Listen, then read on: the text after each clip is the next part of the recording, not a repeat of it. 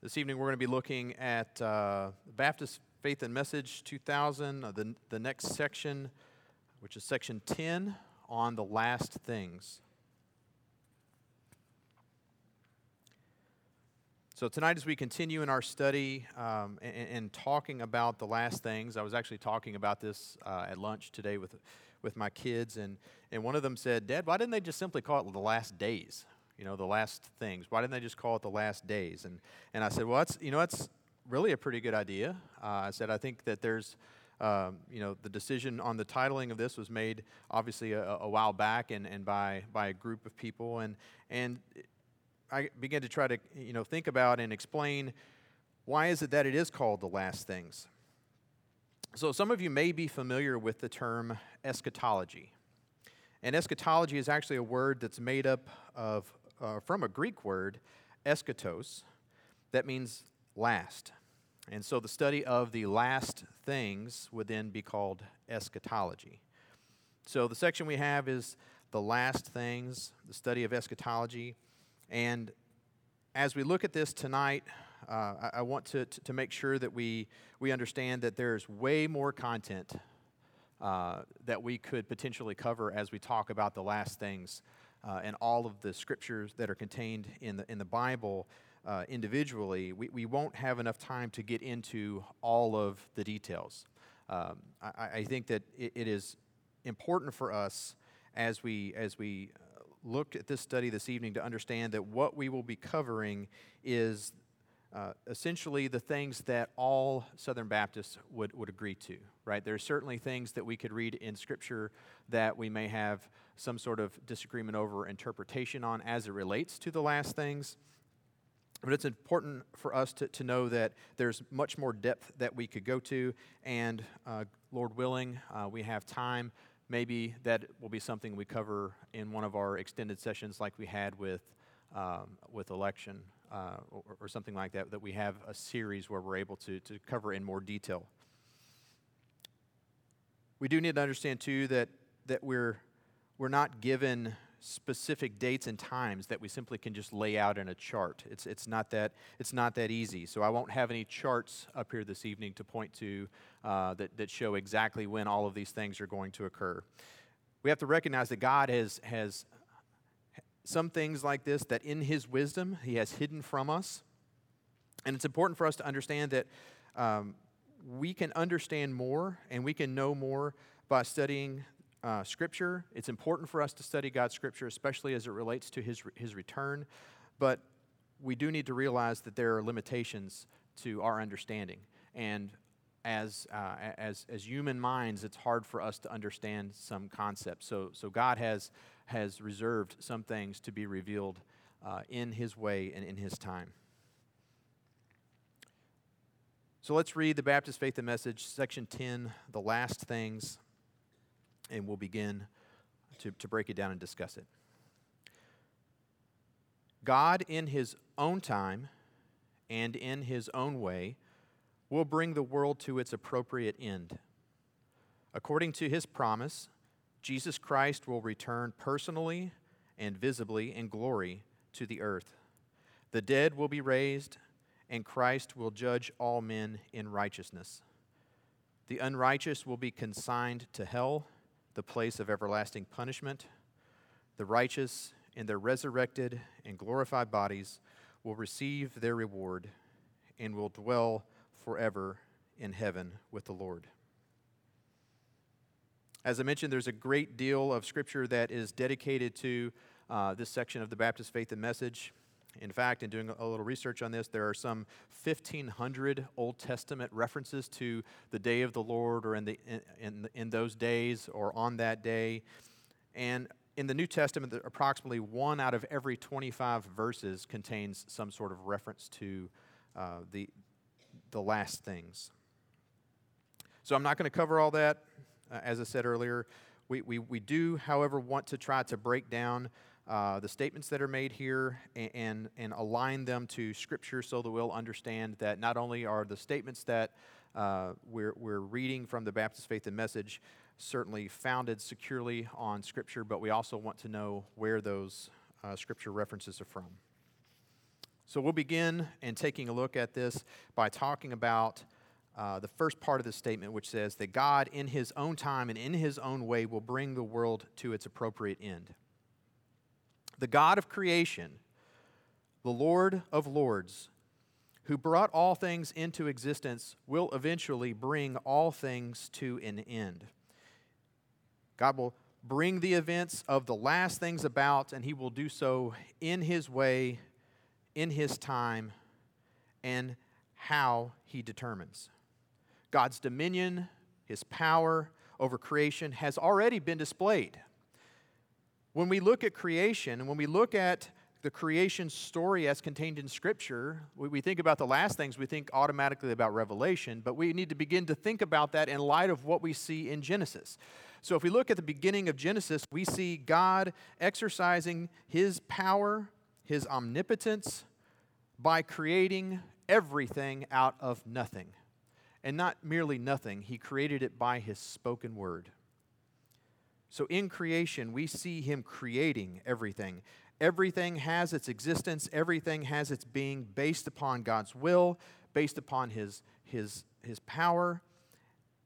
We see in Scripture as we move through that God chose to judge mankind, and He flooded the earth. And in flooding the earth, God exercised His power over creation. He chose to virtually wipe the slate clean on earth, and He saved Noah and his family. God has ultimate power over creation, over His creation. So it should not come as a surprise to us that God, who is the creator of all things, the sustainer of all things, would also tell us that at some point in time He will bring an end to all things because He has something new to do. So we'll look at 2 Peter chapter 3, verses 1 through 13 as we talk about this day of the Lord that will be to come. Scripture says, "This is now the second letter that I am writing you, beloved. In both of them I am stirring up your sincere mind by way of reminder, that you should remember the predictions of the holy prophets and the commandments of the Lord and Savior through your apostles. Knowing this, first of all, that scoffers will come in the last days with scoffing, following their own sinful desires. They will say, 'Where is the promise of His coming?' For ever since the fathers fell asleep, all things are continuing as they were from the beginning of creation. For they deliberately overlook this fact, that the heavens existed long ago, and the earth was formed out of water and through water by the word of God, and that by means of these the world that then existed was deluged with water and perished. But by the same word the heavens and earth that now exist are stored up for fire, being kept until the day of judgment and destruction for the ungodly." As Peter writes here, he is addressing the fact that there are some who have come scoffing, bringing it up to believers who are waiting on the Lord's return that, hey, everything's going on exactly as it has. Your fathers are gone, they've passed, and they've passed out of this world, and they lived with an expectation that the Lord would come. The ungodly are deliberately overlooking the fact that the world was formed by God through the power of His Word, and that it still exists to this day by the power of His Word. They ignore the fact that the same powerful Word has fire kept for the day of judgment and destruction for the ungodly. We today, as Christians, face similar sort of questions. As we talk to people about the day of the Lord coming, or the fact that the Lord is going to return and He is going to bring those who are believers in Jesus Christ home to be with Him in heaven, there are many who might look to our Scriptures and say, I don't see it. There's been generation after generation pass away saying the same thing. Why do you have faith? And we have faith because we know the one who has made the promise. We have faith because we know the one who has created all things has made that promise, and that He will be just, and He will remember, and He will bring it to fruition. We believe because God is the one guaranteeing the promise. The ungodly are overlooking this. The ungodly are, as it says, deliberately resisting the truth. He continues on in verse 8 and says, "But do not overlook this one fact, beloved, that with the Lord 1 day is as 1,000 years, and 1,000 years as 1 day. The Lord is not slow to fulfill His promise, as some count slowness, but He is patient toward you, not wishing that any should perish, but that all should reach repentance." When we see this, we need to understand that God is not working on our timetable. We are temporal beings that live in a world that circles the sun, that gives us a 24-hour day, a 365-day year. We count things by our watch. I actually forgot my watch this weekend when we were out and about, and it was weird. I kept like, where's my watch? I kept checking my phone. I told Liz how weird it was not having my watch on my arm. We're bound by time. And nothing helps us understand that like aging, right? The older we get, the more that we realize we're bound by time. We are temporal beings. And we have timetables for things. I have a schedule that I follow really closely because if I don't, I can't get things completed. You should see the flow chart of how online school goes at my house. There's 5 different Zoom calls to be on. I have to be on my calls. We're bound by time, right? But we need to realize that the creator of time exists outside of time. What is a day to an eternal God? How do we even understand those concepts when we begin to think about time as it relates to eternity? A day becomes nothing. Scripture tells us that God fulfills His promises in His own way and in His own time. Time and time again, we see examples. Josh mentioned Abraham this morning in his sermon. And as we look to the example of Abraham, God gave Abraham a promise to make him into a great nation when he was about 75 years old. But it wasn't until he was 100 that Isaac was born. And that great nation was one person at that particular point in time. Now we know over the course of time, God continues to fulfill that promise, and He makes them into a great nation. But it wasn't on the timetable that we might expect when we see that promise given. So God is fulfilling things in His way, in His time. I also want us to see that God is not slow in fulfilling His promise, and that Him tarrying, Him waiting, is actually grace and mercy to the lost. Every day that goes by is another day for the lost to believe upon Jesus Christ for forgiveness of sins. And as much as we want to see the day of the Lord hastened, we need to realize that as the Word of God goes forth into the world, that it is not returning void. Many are being saved. And Scripture tells us that God is not slow in the way that we count slowness, desiring that none should perish. He is allowing time for us to be saved, for the lost to be saved. Verse 10, he continues, "But the day of the Lord will come like a thief, and then the heavens will pass away with a roar, and the heavenly bodies will be burned up and dissolved, and the earth and the works that are done on it will be exposed." So the Scripture says the end will come swiftly, like a thief in the night. And I want to mention at this point that there are additional discussions that we could potentially have about this area, about the timing. There are signs, there are Scriptures that tell of signs and things that will precede Christ's return. We're not going to delve into those, but I do want to provide one example for us to see where God says that He will provide signs to help us see that the days are approaching. It's from Luke 21, 25 through 28. "And there will be signs in sun and moon and stars, and on the earth distress of nations and perplexity because of the roaring of the sea and the waves, people fainting with fear and foreboding of what is coming on the world. For the powers of heaven will be shaken, and then they will see the Son of Man coming in a cloud with power and great glory. And now when these things begin to take place, straighten up and raise your heads, because your redemption is drawing near." So when we read this Scripture, we see that there are things that are going to be occurring. These are the birth pains that we read about in Scripture talking about the coming of Christ, becoming sooner or coming soon. Watch for these things. We're not to be hung up on watching for these things. I don't believe that we're to begin just watching for signs. I believe that the Christian life is to be lived. I believe the Christian life is to be lived in obedience to the Lord and in love and service to Him and in love and service to other people, just like our church's mission statement says. But we do want to recognize that while we believe that Christ is coming soon, that He will provide warning for us. And the warning is not just for the believer, for a sign for us to recognize that the times are coming close. That it is also a warning to those who are lost to make straight their paths.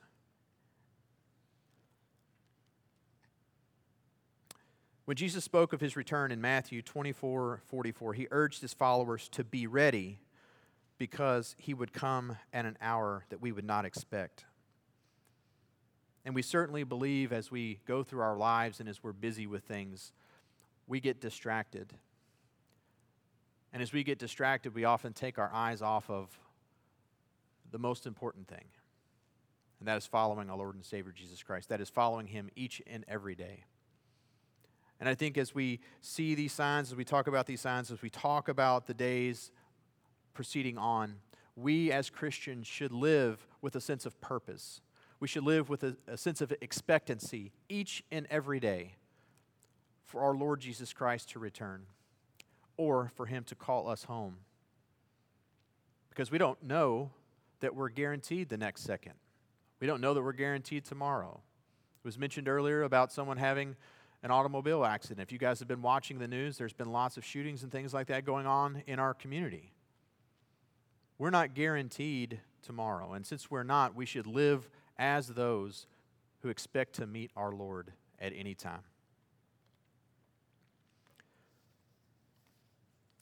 So first, we've covered God in His own time, in His own way, will bring the world to its appropriate end. And next, we're going to look at Jesus Christ returning personally, visibly, in glory to the earth. So Christ will physically, personally, bodily, visibly return to the earth, and He will be surrounded by glory. Just as He physically came at His first appearing as a baby, He will return physically during the last day. John 14:1-3 says, "Let not your hearts be troubled. Believe in God, believe also in me. And in my Father's house are many rooms. If it were not so, would I have told you that I go to prepare a place for you? And if I go to prepare a place for you, I will come again and will take you to myself, that where I am, you may be also." So Christ is saying that He will come again, and He will come again to take us to be with Him where He is, where His Father is, in heaven. In Acts 1:6-11, it says, "So when they had come together, they asked Him, 'Lord, will you at this time restore the kingdom to Israel?' And He said to them, 'It is not for you to know the times or seasons that the Father has fixed by His own authority, but you will receive power when the Holy Spirit has come upon you, and you will be my witness in Jerusalem and in all Judea and Samaria and to the end of the earth.' And when He had said these things to them as they were looking on, He was lifted up, and a cloud took Him out of their sight.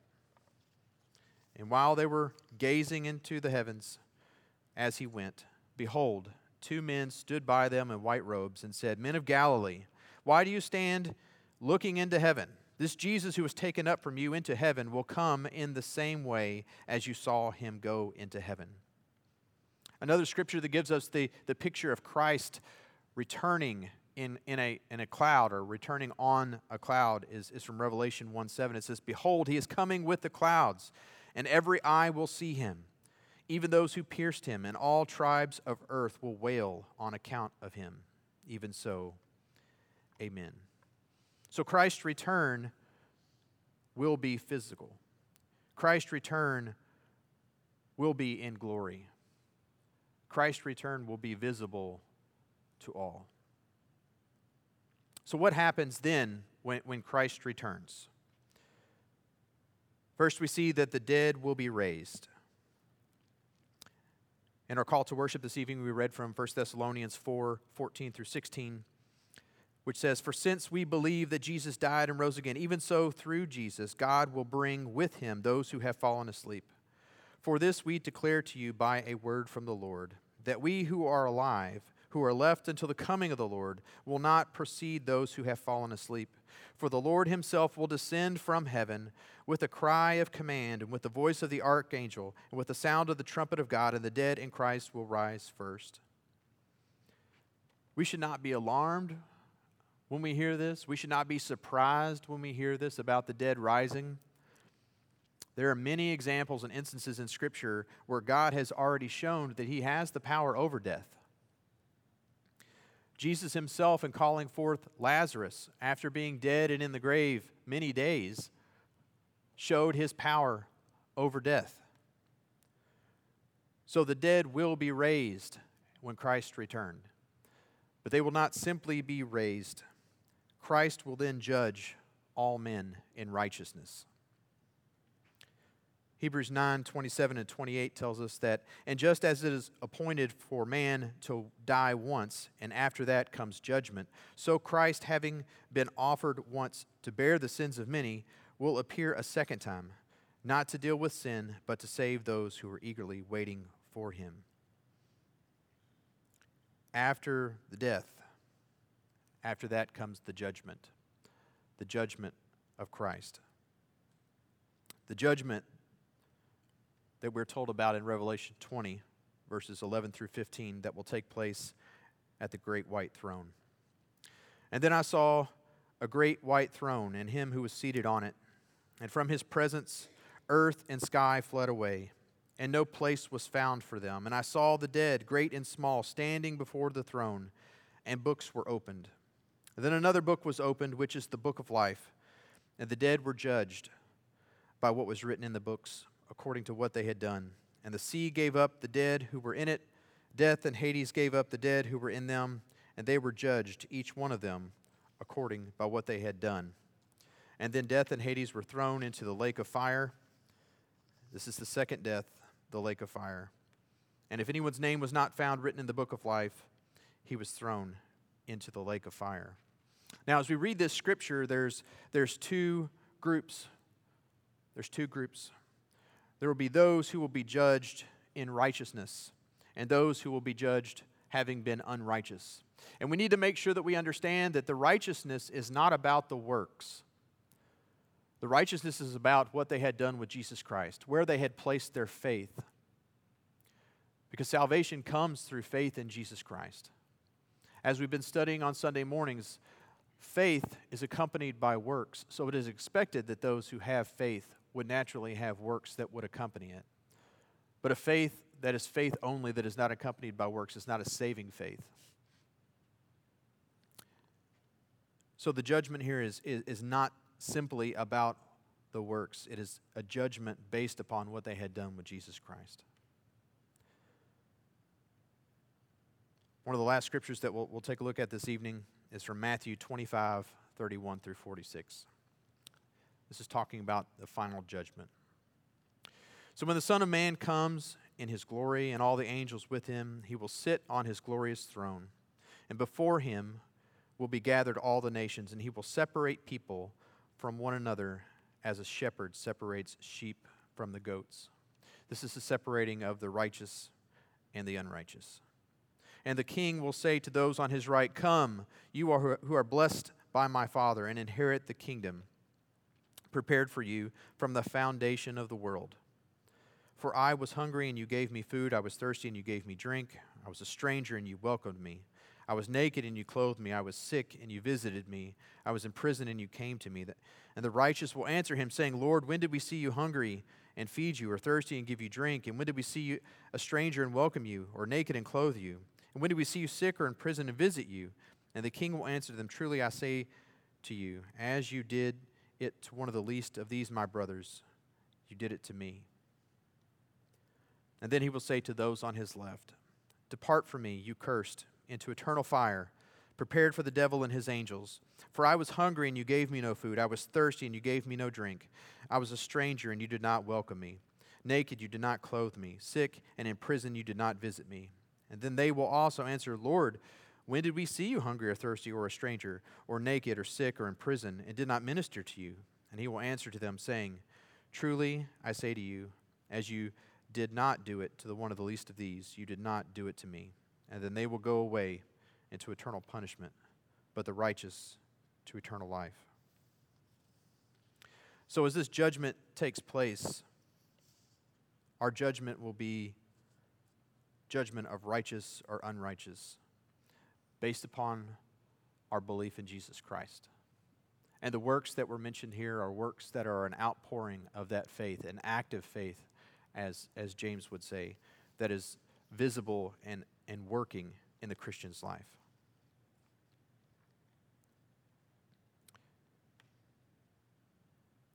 God, in His own time, in His own way, will certainly bring about an end to this world. According to His promises that He has given us in Scripture, Jesus will return personally, visibly, and in glory to earth. The dead will be raised. Christ will judge all men in righteousness. The unrighteous will be consigned to hell, a place of everlasting punishment.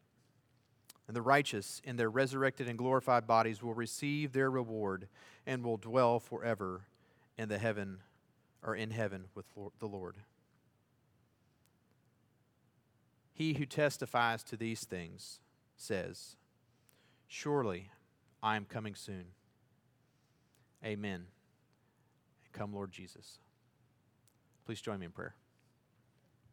Heavenly Father, we thank you, Lord, for this day. We thank you, Lord, for the truth from your word, the truth that tells us, Lord, that you are coming, that you will return, Lord, that according to Scripture, according to what God has told us in Scripture, that you will return visibly, physically, Lord, to take us home to be with you in heaven. Lord, and beyond that, Lord, we know that you will judge the righteous and unrighteous when Christ returns. Lord, and we pray, Lord, for those who are lost, those who do not know you. Lord, we pray that they would hear the truth of your gospel, that they would hear the truth about Jesus Christ and how they need to repent of their sin and believe on Him for salvation. Lord, we believe that you're tarrying, Lord, that you're waiting in your perfect time and in your perfect way, that you're going to bring all this to an end, Lord. But we believe that you have given time for those who are lost to be saved. And we thank you for that, Lord. Lord, we pray that for those who do not know you, Lord, that you would stir us up, that would help us to live lives that are lived with urgency, Lord, lived with an expectancy of your return, and that we would all the more seek to talk to others, seek to share the gospel with others, seek to see them saved, Lord, for your glory and for their salvation. Lord, we thank you for your Son, Jesus Christ. We thank you for the forgiveness of sins that we have through our faith in Him.